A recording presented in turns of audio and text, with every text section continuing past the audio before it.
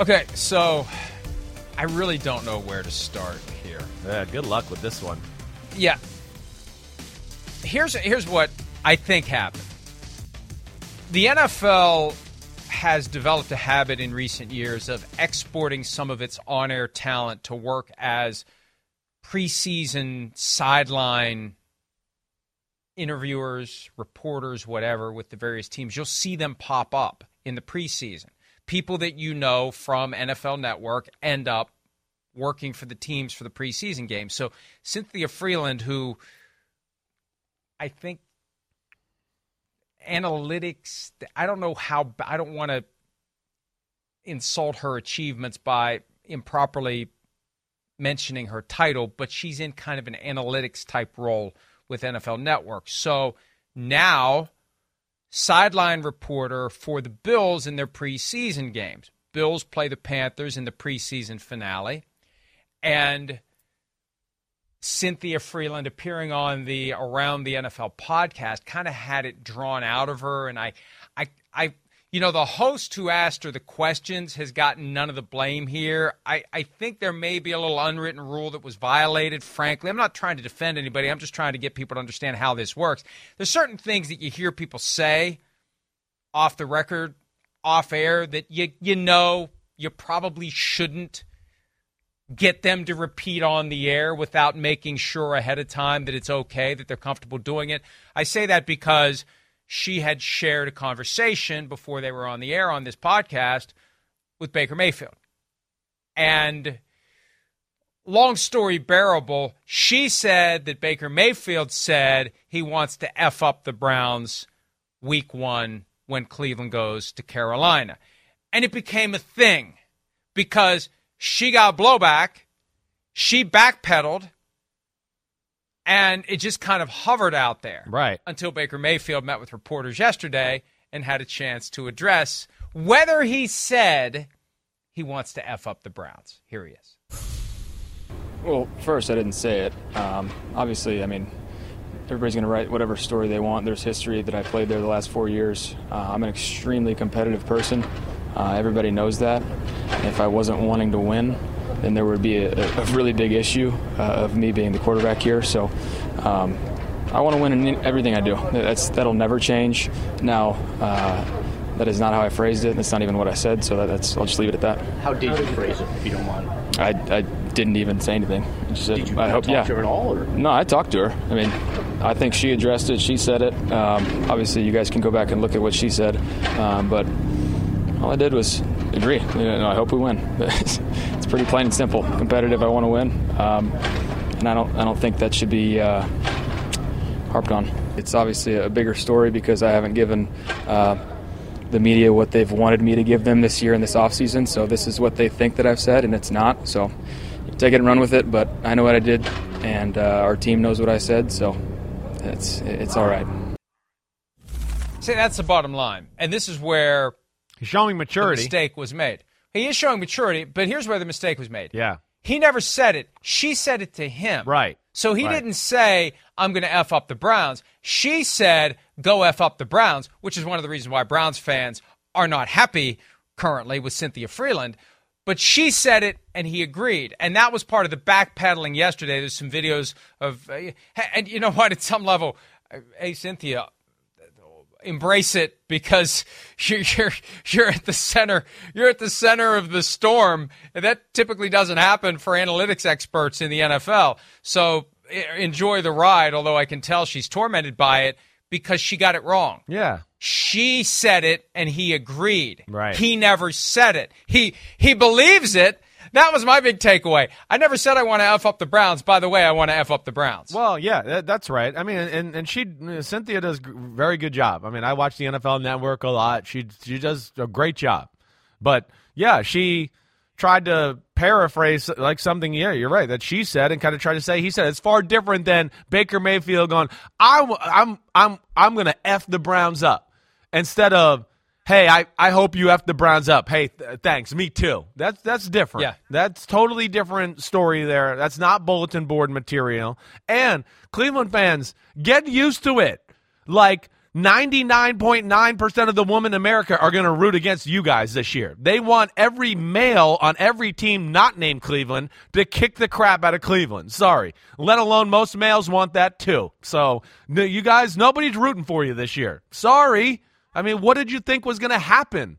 So, that's, Baker handled it the right way. He really did. It's good that he addressed it. Baker's the type of guy, Mike, that I think, I know. If he said it, he'd own it. I don't think there's anything about Baker that's like a whole lot of BS. He might have had some bad moments in front of the microphone here and there, but even when he did that, he's addressed it. So I don't think he's like a BSer, and I'm glad he got it all straightened out, and glad that Cynthia came forward and straightened it out for him to a degree. That was good of her to do that. Well, it would have been better if she hadn't, in the first place, yes, I know, the impression right. that he said it right. when he didn't say it. And again, Dan Hanzus is the one who has escaped any scrutiny for this. He's the one that drew it out of her when she clearly didn't want to talk about it. And there is a certain etiquette that is at play here. Chris and I were talking about this earlier. There's plenty of stuff that he has said that I just instinctively know. I'm not going to get him to say that again on the air. Right. He's not going to want to tell that story on the air. He's not going to want to share that opinion on the air. And I'm not going to go, hey, Chris, how about that thing you were telling me last night? No, you have to be more respectful of your colleagues that way.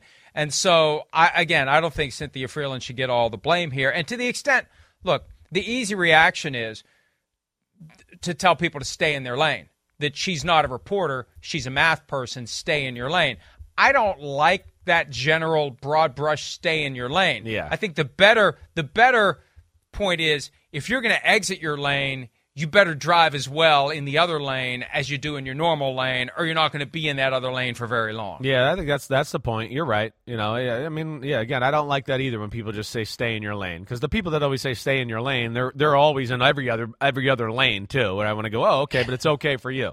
So yeah, I'm with you. She made a mistake. They don't want you in their lane. It's not stay in your lane. Right. It's I would rather you not be in my lane. It's the jerk driver who's in the fast lane. The jerk driver in the fast lane who's going 53 in a 65, and you're going, wait, I want to go, and so now I'm going to go around, and they speed up to not let you in. That's what that is right there. It's like that jerk driver want to go. You're not even in a rush. You just don't want anybody else to go.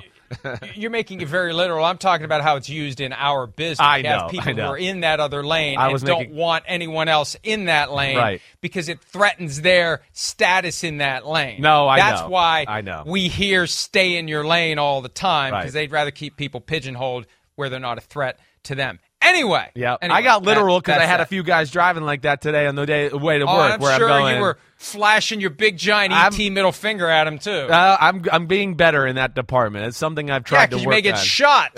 Well, maybe yes. And it's not funny. It's you're true. Right. You're right. Well, I'm just trying to be more calm for my family when I drive. So that, yes, but yeah, there's always people like that. It's annoying. So go ahead. Sorry. See, that's what happens when you detox for a month. You're no longer calm. One last point, too. Myles Garrett, the Browns' defensive end, who you don't want to get him upset. We know that. Mason Rudolph knows that. He said, we'll take it and we'll use it. Hey, and again, as you said, good luck, because everybody is going to be against the Browns this year. Joel Bitonio made that comment a few weeks ago that he tried to walk back very clumsily. Cleveland against the world this year. It is, because the world is against Cleveland this year because of Deshaun Watson. Right. Plain and simple, Chris. Right. No doubt about it. I don't know too many people that are not from Cleveland that are going, oh, yeah, I like the Browns and I like what they're doing. I mean, they are definitely the enemy of the state right now in the NFL, and they're going to be booed, and, people are going to rag on them all year long.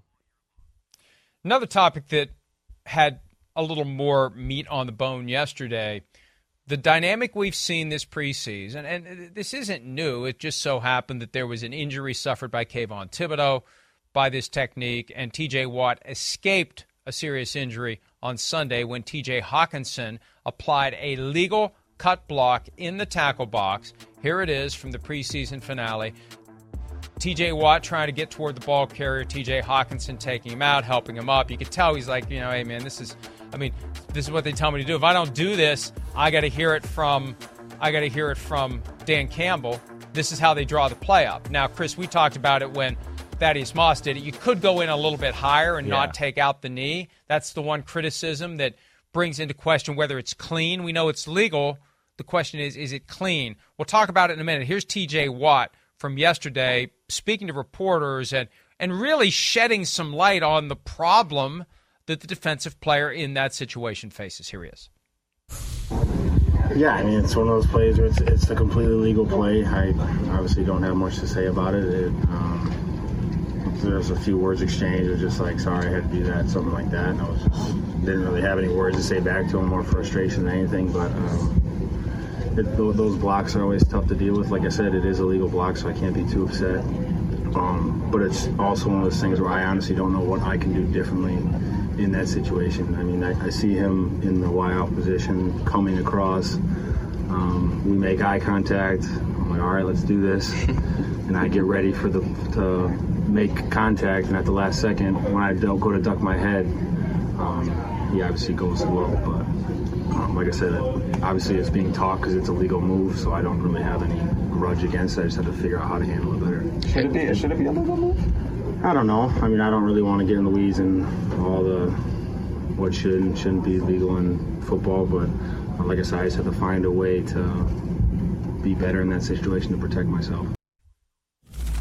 It really is a tough spot because if you choose to hurdle and the guy doesn't go low, there's a huge then gap. You're taking and you're possibly taking a face mask to the sensitive area that you're trying to over with. So you got to make that decision, and the reality is the cut block is still legal there. We've talked about this before. It goes back to the notion that has been part of football forever that the block below the waist is the way that the big guy is taken down by the little guy. And it's been part of football forever. I remember back in the 70s when they first eliminated it on kick returns, blocking below the waist. I remember being very confused as a young football fan, like, wait a minute, what's the problem here? And it's amazing to think that back in the 70s, the Wild West of the NFL, that they actually cared enough about the health and safety of the players to eliminate that technique on kick returns. But we have seen it now in recent years, especially after the sensitivity to head injuries. You had a lot of outcry from players, hey, you got to worry about our legs too.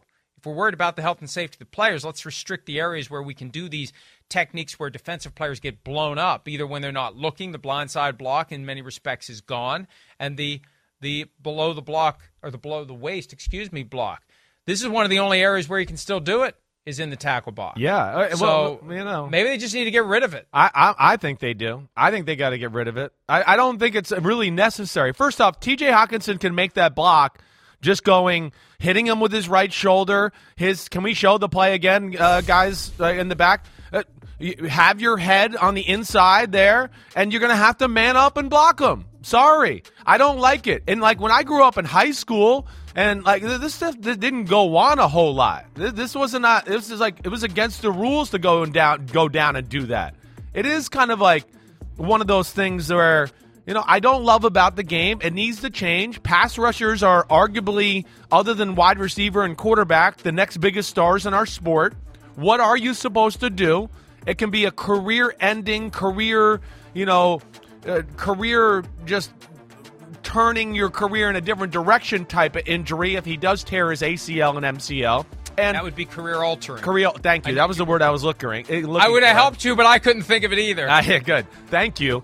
And, Mike, I know your point. I get that point about this is how the smaller guy – but, at some point I just go, well, this is football.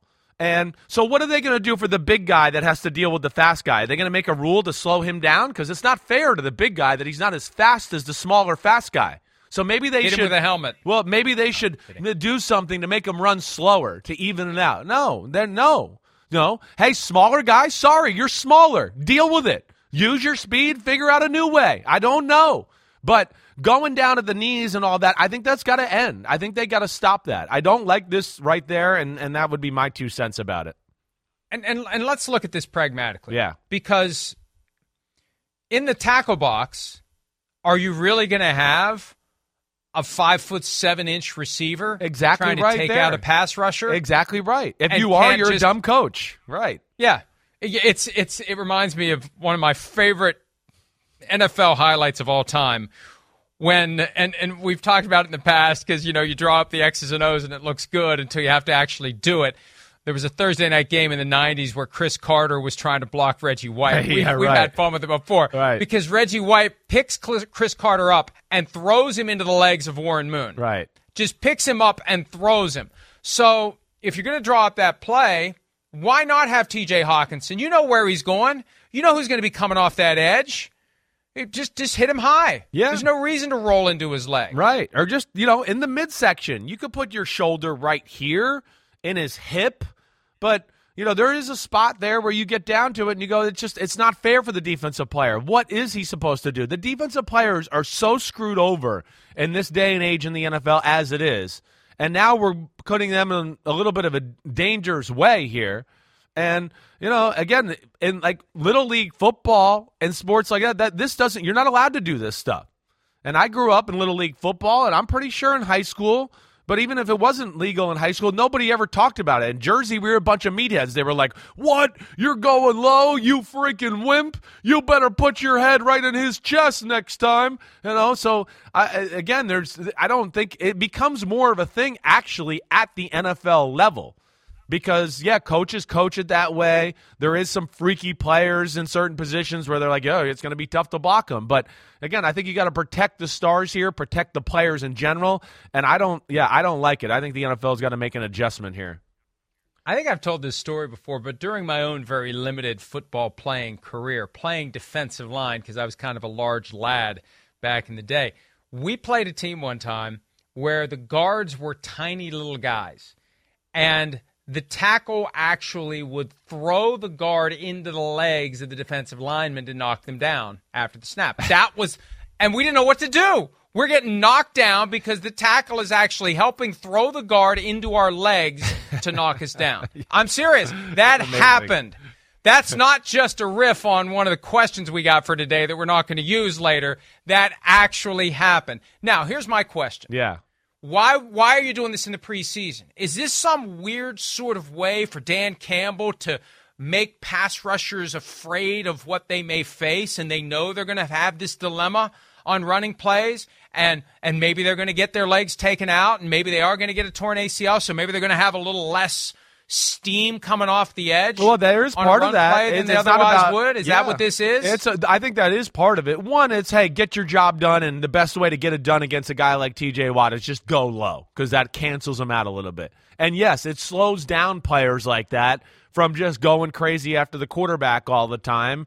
It makes them think a little bit. But, I don't think it's a Dan Campbell problem. I think it's something that a lot of teams in football coach. This is what they do. And, I think there's got to be an adjustment here to protect the pass rushers, find a new way.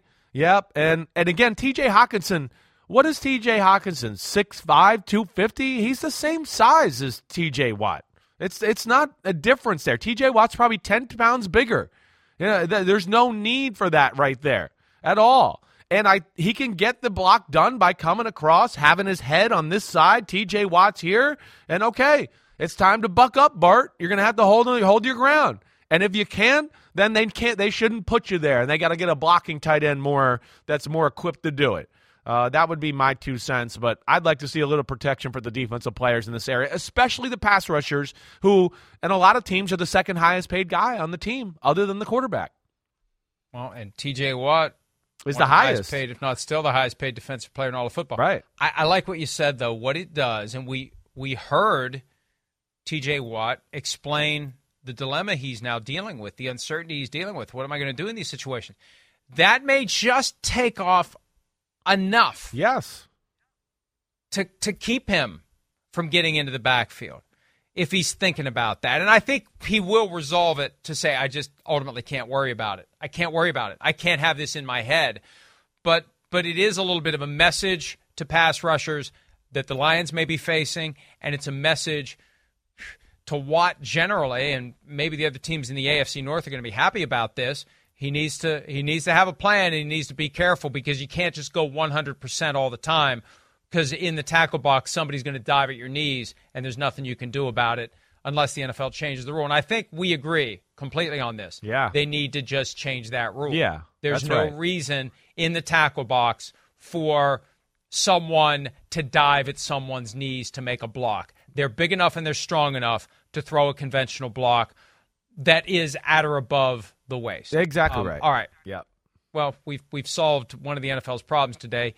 If Put it they'll on our tab. be inclined to listen to us and actually do what needs to be done proactively, not reactively, although it is kind of reactively if they would do it now.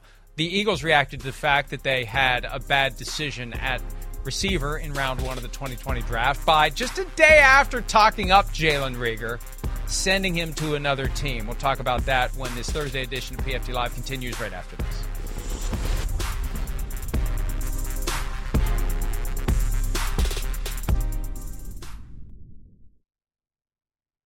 You go the receiver at 22, or you can get a corner at 25. What corner's going Rich, to be? but I know if we can move back at 25, we're going to get one of these corners. You think? Yeah, the corners are sitting there. He's going to take a receiver too, right? Meanwhile, we have the Philadelphia Eagles. You thought they might go wide receiver. We've seen some wide receivers go off the board. It certainly seems like this would be a need that they need to fill. All right, pick is in. We're on the clock. Jalen Reagor, wide receiver, TCU to the Eagles. Let's go get him. Yeah. Hey, Pat. I'm on it. Nice. Get Justin Jefferson on the clock right now. I'm on it. Wow. Gary, you love this kid? Yeah, I do, Coach. Love him. He's well versed in our offense already, Coach. He can play a lot of places. Very competitive. I mean, this is really cool. Good. We're picking right now. We'll take a receiver. How about that? Well, All right, Rick, I got Justin Jefferson, receiver, Louisiana State. Hey, that's a great get. that's what makes this not fun. Like when Tim calls a double-A gap blitz and the second quarterback. You know, we've got another pick coming up in about 3 things now. Yeah, I know. I'm fine. I got the receiver. We don't need any defensive guys. No, I'm used to it. You could probably play corner, too. Yeah, you can play corner too, Zim. That's good. Oh, that's a trip not that far down memory lane with a lot of former Vikings employees who laid the foundation for one of the best players in the NFL right now, Justin Jefferson, being on the roster, even though everyone involved in acquiring him is gone. That said, that clip is relevant because the guy taken just before Justin Jefferson, Eagles receiver Jalen Reagor, now a member of the Minnesota Vikings, traded from Philadelphia to Minnesota yesterday, a day after Reagor landed on the 53-man roster, and both Howie Roseman and Nick Sirianni, the GM and coach respectively, the Eagles, praised Reagor's efforts during training camp and preseason, and this is why here he's still got that explosion, etc. They end up trading him for not too much at the end of the day. A 7th-round pick and a conditional 4th-round pick that may become a 5th-round pick farther out into the future. Chris, I don't know what Reagor has. He's still a work in progress. He's only got 2 years in the NFL. Wouldn't it be something if the Vikings turn this guy into a player? It would be. I think this is one that it was good for a new start for both sides there. This was controversial. I don't think most people in football thought he was really a first-round pick. Certainly didn't think he was better than some of the receivers he went in front of. That's for sure. And I think a little bit of a guy that for some reason the Eagles fell in love with. His 40 time was better than I think what his football film showed. And somebody in that organization fell in love with him. There's no doubt. And, yeah, they were wrong with that one. They've made a lot of great moves, the Eagles. I mean, they have. But I think this is good for Jalen Reagor, too. He gets off the pressure cooker there in Philadelphia. He's not the guy. I mean, he was barely going to be the 4th guy, it sounds like. So this is good. And the Vikings, your team, they needed another guy to round out the roster and take a little pressure off of the 2 main guys in Thielen and Jefferson at times. Well, they lost B.C. Johnson for the year right. with a torn ACL that was suffered against the Broncos over the weekend in the preseason finale. So they did have a need farther down the depth chart. And I think the depth chart is going to go Justin Jefferson, Adam Thielen, KJ Osborne, right, and Jalen Reagor. Yeah. I think that's how it's going to go. And part of the reality, when you fall too far down on the depth chart, you're expected to be a very extensive member of the special teams, and some receivers are and some receivers aren't. It's one of the reasons why Tyler Johnson is out in Tampa Bay. He's the bottom of the roster guy that wasn't contributing on special teams, so out you go. So the Eagles at least get value for Jalen Reagor, and they also unload the balance of his guaranteed salary for this year and next year. Although the Eagles, you said it. They're making moves. That's all I was saying. You said the Eagles. You were right. I'm just that yesterday, getting a few more assets. Chauncey Gardner-Johnson, one of the better nickel safety guys in all of football the day before from the New Orleans Saints, who's a really good player. I got to think the Saints didn't want to get rid of him, but it's a contract year, and they probably went, man, we're not going to be able to pay him, so let's do something now. I mean, the Eagles continue to push the chips in the middle of the table and say, we're coming, NFL, and I'm excited to see what they bring to the table next week. All right, so let's do in the NFC North the thing that we did yesterday for the NFC West. Let's agree or not on how the four teams are going to finish from fourth to first. Chris, I'll ask you to give me your fourth-place team in the NFC North. My fourth-place team here, I think I'm going to go with the Chicago Bears. You know, I could see 2, 3, and 4 being very close and actual win-loss there, where it's very jumbled up. I think we all know who's going to be number one, but I will go with the Bears. First off, Chicago, as we've discussed a lot, I don't know if there's a ton of big-time blue-chip players on either side of the ball. I really like what Justin Fields looks like. I mean, he is really great decisions, great throws, unreal athlete. I was even a little, critical of these two throws right here, but man, he made a lot of other great throws throughout the preseason where, I evaluate it for what it is. I'm backing off that for sure. He's looked damn good. But I look at it and go, to me, the schedule, as we always talk about, the first two games, they're not going to be the better team on the field. They're not going to be better than San Francisco and Green Bay. They're going to be 0-2, or at least I think they will be. Now, what can they do in that 3, 4, 5 period there, even 6?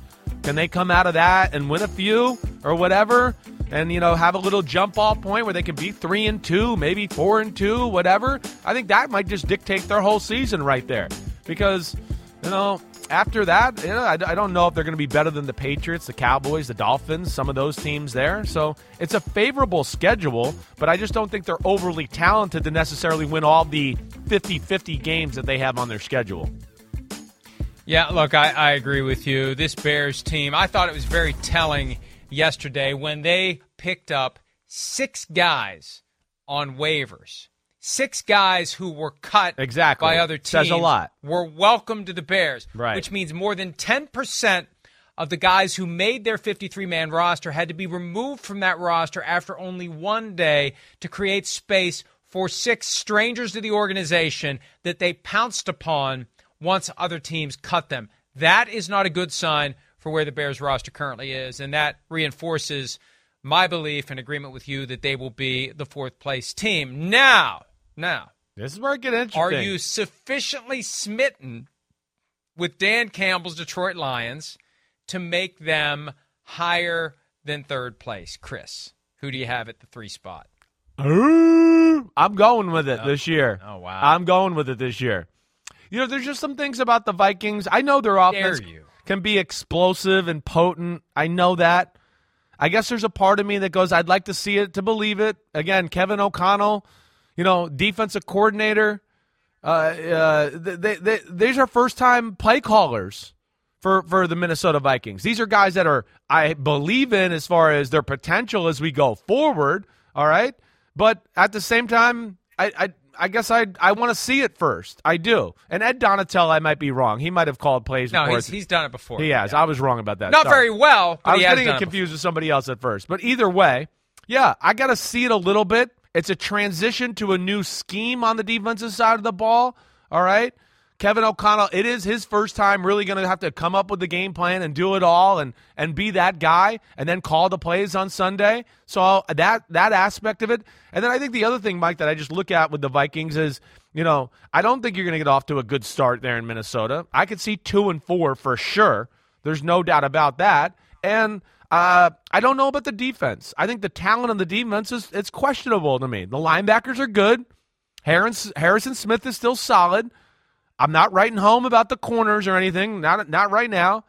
Danielle Hunter, what's the status of him? I know you got Zadarius Smith, but he missed all last year because of back and everything else. So I guess I have questions about that. So, yeah, I'm believing in the Lions a little bit more than the Minnesota Vikings. Wow. Yeah. Stunning. I'm putting the Lions in third place. They got a lot to prove to me before they will ascend out of the lower reaches of the NFC North. There are some encouraging signs there, but I'm still not a Jared Goff believer, and I think Goff is going to keep them from making an assault on the top of the division, although I think they are moving in the right direction. The question is, will ownership give this current regime enough time to really get to where they're trying to be? They could be a very dangerous force for years to come, and there's going to be a vacuum at the top of the conference, not the conference, but the division, when Aaron Rodgers finally does leave, unless the Packers have something more in Jordan Love than we've thought they've done so far. They've been talking him up a lot, but there's going to be an opportunity for the Lions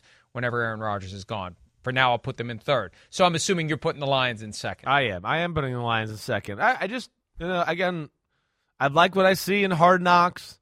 The one thing I think about the Lions, I look at their offense and defensive line and go, there's no team in football that's just going to outclass them up front on either side of the ball. Their offensive line is one of the better ones in football. Their defensive line had size and physicality, and now they got a pass rusher who's a difference maker there. They need Jeff Okudah to come through on defensive back, number 3 pick, and be able to depend on him a little bit. But, yeah, I guess I'm just playing hunch a little. How close they were last year, how many games where they actually outplayed teams and then didn't win the football game. And then I think just the questions in Minnesota a little bit scare me. So I guess that's where I go. I'm going with Detroit. I do look at their schedule and go, weeks 2, 3, and 4 are crucial. There's games where Commanders, Vikings, Seahawks, where they're not going to be outclassed. Can they win those games?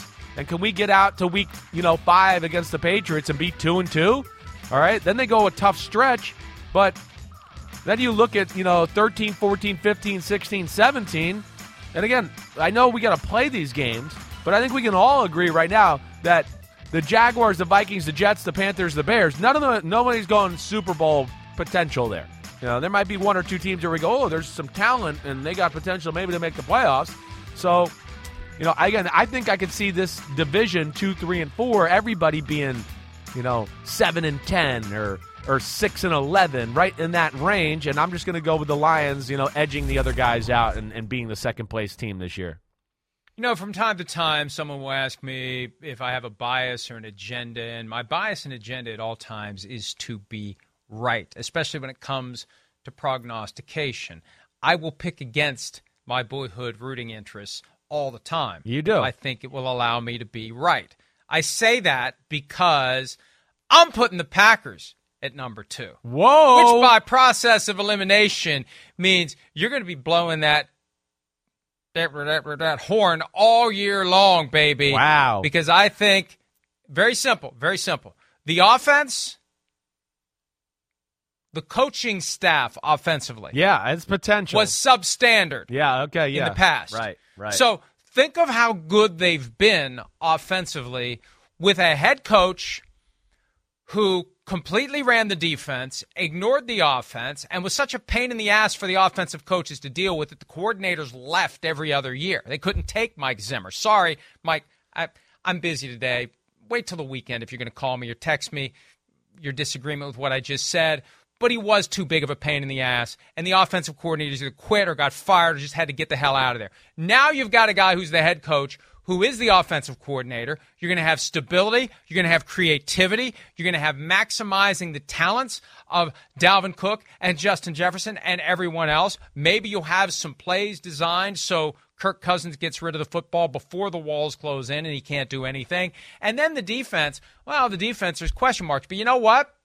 Can't be much worse than it's been the past 2 years. No, I hear you. And you can line up excuse after excuse. I don't like that. Every team that fails to make the playoffs can give you a long list of excuses as to why they didn't. Well, this happened in week 2, and this happened in week 3, and this happened in week 4. Yeah, that's why you lost games. You lose games because stuff happens to you that you can't overcome. It happens to other teams, and they overcome it. So spare me that. I think the talent's there. And even though I was a Jim Harbaugh advocate, I'm not running away from it now. I thought they should have hired Jim Harbaugh. I'm choosing to think glass half full, and this is my objective assessment. I think they can win the division. You're making me do it today. I'm putting the Packers at 2. The Devontae Adams departure is not being regarded with nearly enough alarm, I think, as it should. We're hearing Aaron Rodgers talk about these young guys not stepping up. I mean, they're basically telling us they expect to struggle. I know you think the defense is going to be a lot better. Yeah. I think the Vikings are going to win the division. Wow. All right. That's I hear you. And I'm saying that because I want to be right. I'm not trying to speak into existence. I want to be right. I think you got purple haze in your brain or something there. That's what I think. Okay, but yeah, I hear Maybe you. that's the strain I should get for my Crohn's. Maybe you should. That would make sense. That would be cool. And then you could put on your big Minnesota light thing you got in the barn, and you just drift off into a life of imagination. But yeah, I just at the end of the day, I hear what you're saying. There's a little too many ifs and oohs and whats and ums with Minnesota. And again, Green Bay, the receiver thing is concerning, but it still is Aaron Rodgers and a damn good coach and Matt LaFleur, a pretty damn good running game. And, I do think the defense has a chance to be super dominant. So I don't think it's going to be as sexy as it's looked in Green Bay, that's for sure. But I'm certainly going to go with them as the number 1 team in the division. I don't think this is like a year, though, where they're 13-4. I don't. I think this is a year where they're the 3rd or 4th place team in the NFC as far as that's concerned. I don't. I can feel like, it's hard to climb to that mountain every year. And like you said, with the receivers not being there and the defense, yeah, we see it, but there's some young guys that got to come through there too. So I think they win the division, but I don't think they're going to be like the number 1 seed or the number 2 seed when all's said and done. I know we're going to take a break, but we've talked in the past how that's good for them because if you're not the 1 seed, if you're farther down on the playoff order, you maybe have a little less of that. Yeah, pressure. We have to be careful. Right. We've got too much to lose. Yeah. When they play with nothing to lose, maybe Aaron Rodgers lets it rip. I agree with that. It does seem like that. When they won the Super Bowl 12 years ago. Yeah. All right, let's take a break. Well, we got a mailbag today. We're going to answer some of the best questions when PFT Live continues right after this.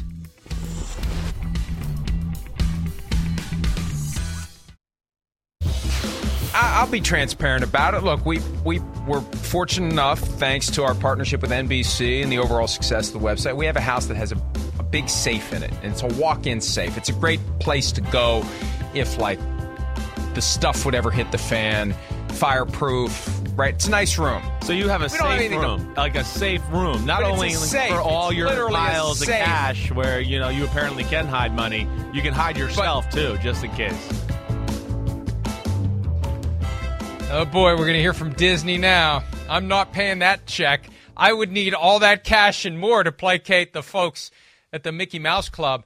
I received plenty of emails yesterday from people, and one of the concerns was, is there a supply of air in the safe? I love it. And it was about 50-50 of folks hoping that there was. Yeah, right. And folks hoping that there wasn't. Yeah, is there a supply of air? What's going on? You got air in there? You got an air conditioning? Yeah, there's air. There's air. All right, good. It's fine. All right. Mailbag time. LA Rams 76. How short of a leash will Trey Lance be on for the 49ers? Could he be pulled as soon as week 4? Your thoughts, Chris? I don't think it's going to be a short leash. I don't. I'll say this. If they get to week 4, right, and they got they're better than the first 3 teams on their schedule. I got no problem saying that. But if they get through week 4 and they're 3-1, and Trey Lance isn't playing very good football, I don't think it's going to be like, oh, let's yank him out of there and get. They're gonna go. They know there's going to be some growing pains here and some things they got to deal with. I don't feel like it's a short leash necessarily just dependent on his play. I think it's one of those where he's going to have to play not very good, and then they're also going to have to be losing games in the process. Like if we get to week 5 and it's like, whoa, they're 1-3 or they're 2-2, then I think we're going to get into a game where if they don't beat the Panthers today and Trey Lance doesn't play good, when we go to Atlanta in week 6, we got to go with Jimmy Garoppolo and get him ready for the Chiefs-Rams stretch that we got coming in the middle of the schedule that's brutal. So I don't know. That's the way I see it, Mike. How about you? I agree with you, and I look at that schedule, and this bolsters my thought from yesterday that they finished first in the division. I think they're 6-2 or 7-1 at the bye. Very easily can be. That's right. As long as he doesn't crap down his leg or the bed, I would agree with that. I'm with you. But then you've got Jimmy Garoppolo if he does. Right. But I would think I look at it too. That's where I think the 49ers, no matter what the quarterback play is to a degree, I'm kind of with you that they're going to be, a 1 or a 2 seed this year in the NFC. This is how I see it. I think Shanahan can cover some of those holes that Lance might, provide in his game early on. I'll say this, though. If they're anything other than 2-0 coming out of those first 2 games, because they should win those first 2 games. Right. They should win them fairly easily, given where the Bears and Seahawks currently are. If they're 1-1 or, God forbid for them, 0-2 after the first 2 weeks, I think that Sunday night game at Denver Shanahan is hot homecoming seat time. Game. Right. Hot seats, hot spot for Trey Lance, where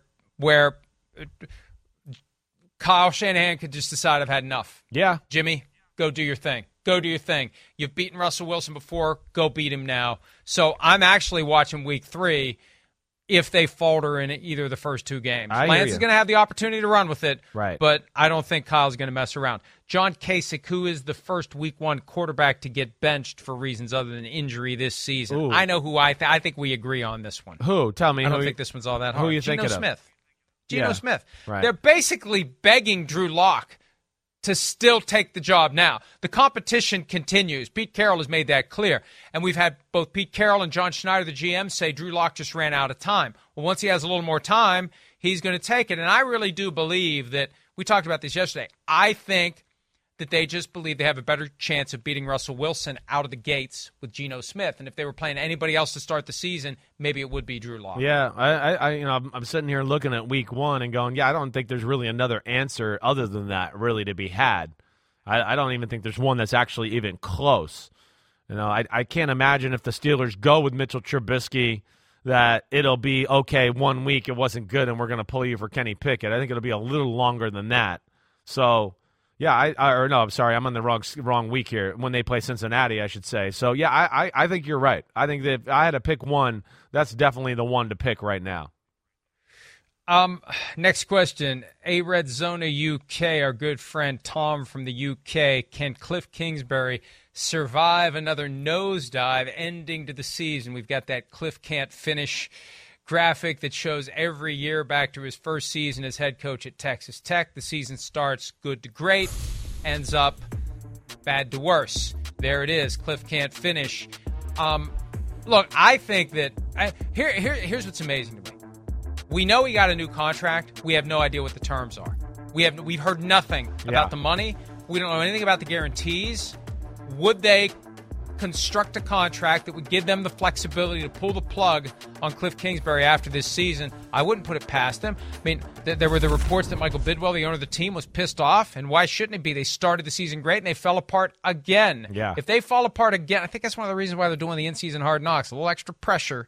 Let's get this done, and let's see what these guys can do. And if they would have a repeat of what we saw last year, I think he could be in trouble, Chris. I'm with you. I think it could be big trouble. No question. I mean, yeah, falling apart, every year at the end of the season, not even being in competitive game in the playoffs. I mean, just absolutely steamrolled, where at no point in that game did we go, oh, Arizona's got a chance or Arizona looks good. I mean, they were totally outclassed. So I'm with you in the fact that if they fall apart, don't make the playoffs, and honestly, I don't think they're going to make the playoffs. I've already put myself out there on the podcast, so I got no problem saying. I think they've lost no DeAndre Hopkins. I'm not ready to just go all in and go, because they got Rondale Moore and Marquise Hollywood Brown, things are going to change. I'm not ready to do that. Losing a Chase Edmonds is a big deal. He's explosive. Jordan Hicks on the defensive side of the ball, right? Chandler Jones, Jordan Phillips on the interior part of the defensive line. There's questions at corner. I know I love Budda Baker and Byron Murphy, but other than that, there's not much else in the secondary. You need 3 or 4 other good guys. I don't see it. So they're a team I kind of expect to kind of fall off just a little bit this year. One more question from Gong Show West 1, not to be confused with Gong Show West 2. If Jacoby Brissett is able to lead the Browns to 8 or 9 wins during Deshaun Watson's suspension, are the Browns going to bench Brissett when Watson is able to play? First of all, there's no way in hell the Browns are winning 8 or 9 of the 11 games Deshaun Watson will miss. So this is an exercise in futility. If they somehow would, they're going to have a problem. They're going to have a question. But, Chris, this is like the Baker Mayfield dynamic. They've surrendered the reins to Deshaun Watson. He's going to fully expect to play when he comes back. I don't care if they're 11-0. He's going to expect to play. I mean, it's an interesting question. It's an interesting debate. What do they want to do? I could see them getting off to a decent start. Again, you look at their schedule, I go, well, the first 4 teams they're not going to be outclassed. But you get to weeks 5, 6, 7, 8. I know they got the bye week, and then it's Dolphins, 10, Bills, Bucks. I mean, that's a tough stretch right there. There's 5 through 12 is extremely tough. But I don't know, I'd look at it and go, man, if they're 9-3 somehow, some miraculous way like that, I mean, I don't think that's going to happen either. I'm with you. But if they did, I'd probably stay with Jacoby Brissett. I would. And just go, okay, let's ride the hot hand. Deshaun Watson can practice. We know he's going to be the starting quarterback next year. But I think that would be a tough thing to do to your team, to just throw a guy out there week 13 who hasn't played or practiced really the whole year. And now he's going to expect to be, I'll keep the playoff vibes going. That's putting Deshaun Watson in a really tough spot. And even actually making it, maybe look worse. If it doesn't play well, you're going to go, $230 million guaranteed for that. Good job, Jimmy Haslam in Cleveland. Good luck getting Deshaun Watson to sign off on sitting the bench for his first game back in a return to Houston. That puts extra pressure. It definitely does. On the Browns. Yes. Unless it's a no-brainer. If they're 5-6, 4-7, 3-8, then it's easy. If they're on the right side of 500, it becomes a tougher question, and it becomes a very delicate balance to get Deshaun Watson to sacrifice his opportunity not just to play, but to play in Houston. Let's take a break. We'll have more PFT Live for you right after this.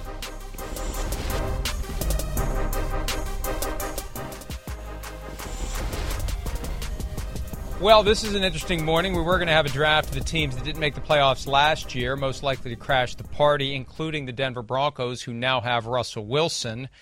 Shefty reports that the Broncos and Wilson have reached an agreement on a 5-year, $245 million extension. That's $49 million per year in new money for Russell Wilson. In all, it's 7 years and $296 million when you factor in the 2 remaining years that he had. Here's the key, though. $165 million guaranteed. Not fully guaranteed. We know that game. Yeah. The reporters who get the heads up will never minimize the value of the deal by saying it's not $165 million fully guaranteed. It's just guaranteed, and there's a difference. It's what's guaranteed at signing that's really important. So the number is going to be even less than that. I'm surprised. 2 things. I'm surprised Wilson didn't get a fully guaranteed contract because the new owners in Denver can afford to put the money in escrow. And number 2, no percentage of the salary cap. He signed for 7 years into the future. And when you do 296 divided by 7, it's 45-ish, maybe. In a few years, that's a 7-year commitment. In a few years, that contract's not going to look very good, given the way the market's going, Chris. No, I hear you. It doesn't, but I think it's still one of those things. Like we've talked about Lamar Jackson. He's going, wait, to have this in hand right now, and in case I got hurt, there's great security there for sure. This is huge money regardless. And probably a guy that's gone, wait, I've made pretty good money to this point in my career, and I make a ton of money off the field too, to where he goes, okay, he's not, and again, I know it's his right, I'm not mad at him, but he's, probably thinking about the team a little bit, going, well, I'd like to have Cortland Sutton here if he's balls out this year and shows that he's one of the top receivers in the game, Jerry Jeudy in the future. So maybe that's the aspect he's looking at. But, not shocked to hear this, even though it kind of comes out of nowhere. He didn't hear any rumors that it was going to happen. We knew this was inevitable with what they traded for him, and there's just not a lot of quarterbacks in football that are like Russell Wilson. So you make this happen. And the question is, do you wait a year or do you do it now? And there's pros and cons. And from the Broncos' perspective, it's going to get more expensive next year if you get through a great season with Russell Wilson. From Wilson's perspective, if he would get injured or have a bad year, does he have less leverage? I don't know how much less leverage he has. They've already made the commitment to get him. As to the fully guaranteed contract, I'm surprised that there wasn't an insistence by agent Mark Rogers, the Tom Hagen of the NFL, who has one client, a specialized practice. I have only one client, but that allows him to really push as hard as he can for that one client. I thought it would be a given he'd get a fully guaranteed deal. But you know what the flip side is? You got new ownership that just got approved. The last thing they want to do is piss off their partners. And we know that would piss off the partners. That's right. That would be frowned upon to have another fully guaranteed contract. And you know who's going to send the Walton Penner Group the biggest fruit basket and box of cigars is Steve Bisciotti. The Ravens, right. Because now it makes it easier for him to hold firm, and even more important for him to hold firm on not giving Lamar Jackson a fully guaranteed deal. Yeah, it's interesting. It is, but still that Deshaun Watson deal is there no matter what, and Lamar can hang on that, and Lamar can also go. But it's harder to do it when you've got two now since then. Yeah.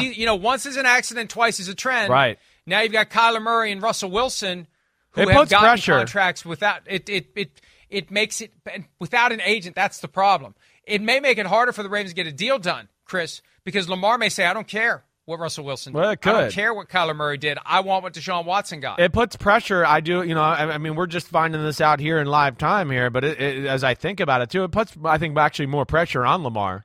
One, hey, the Kyler Murray deal, he can go, so what? That's Kyler Murray. He hasn't done what I've done. He's not there in my class yet. All right. Russell Wilson, people are going to go, no, he is in your class. He's been to 2 Super Bowls. He's been damn good, right? I know he hasn't won an MVP like Lamar, but he also wasn't in an offense that was all about him either. So that's where, and then we know that Lamar Jackson was offered more guaranteed money than Russell Wilson. So that is going to make, the public opinions, talking heads go to Lamar, wait, what are you doing? You think you're better than Russell Wilson? Why this? Why that? And I'm not saying that's right or wrong.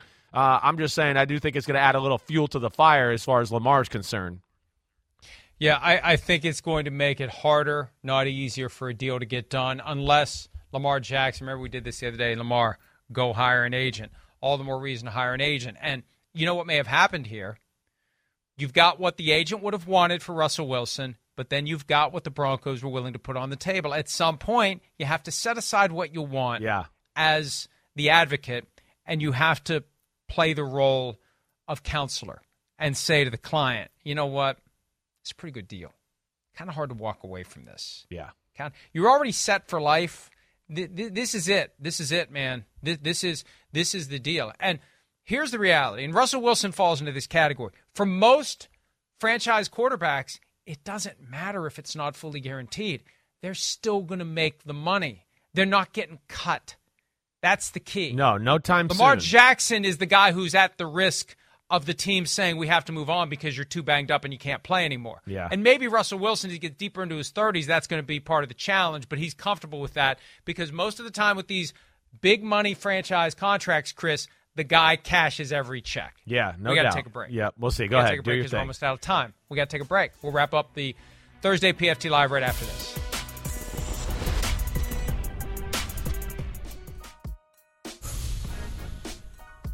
A couple of other quick points as we digest the fact that Russell Wilson has this new deal worth $49 million per year in new money, $42.2 million per year from signing.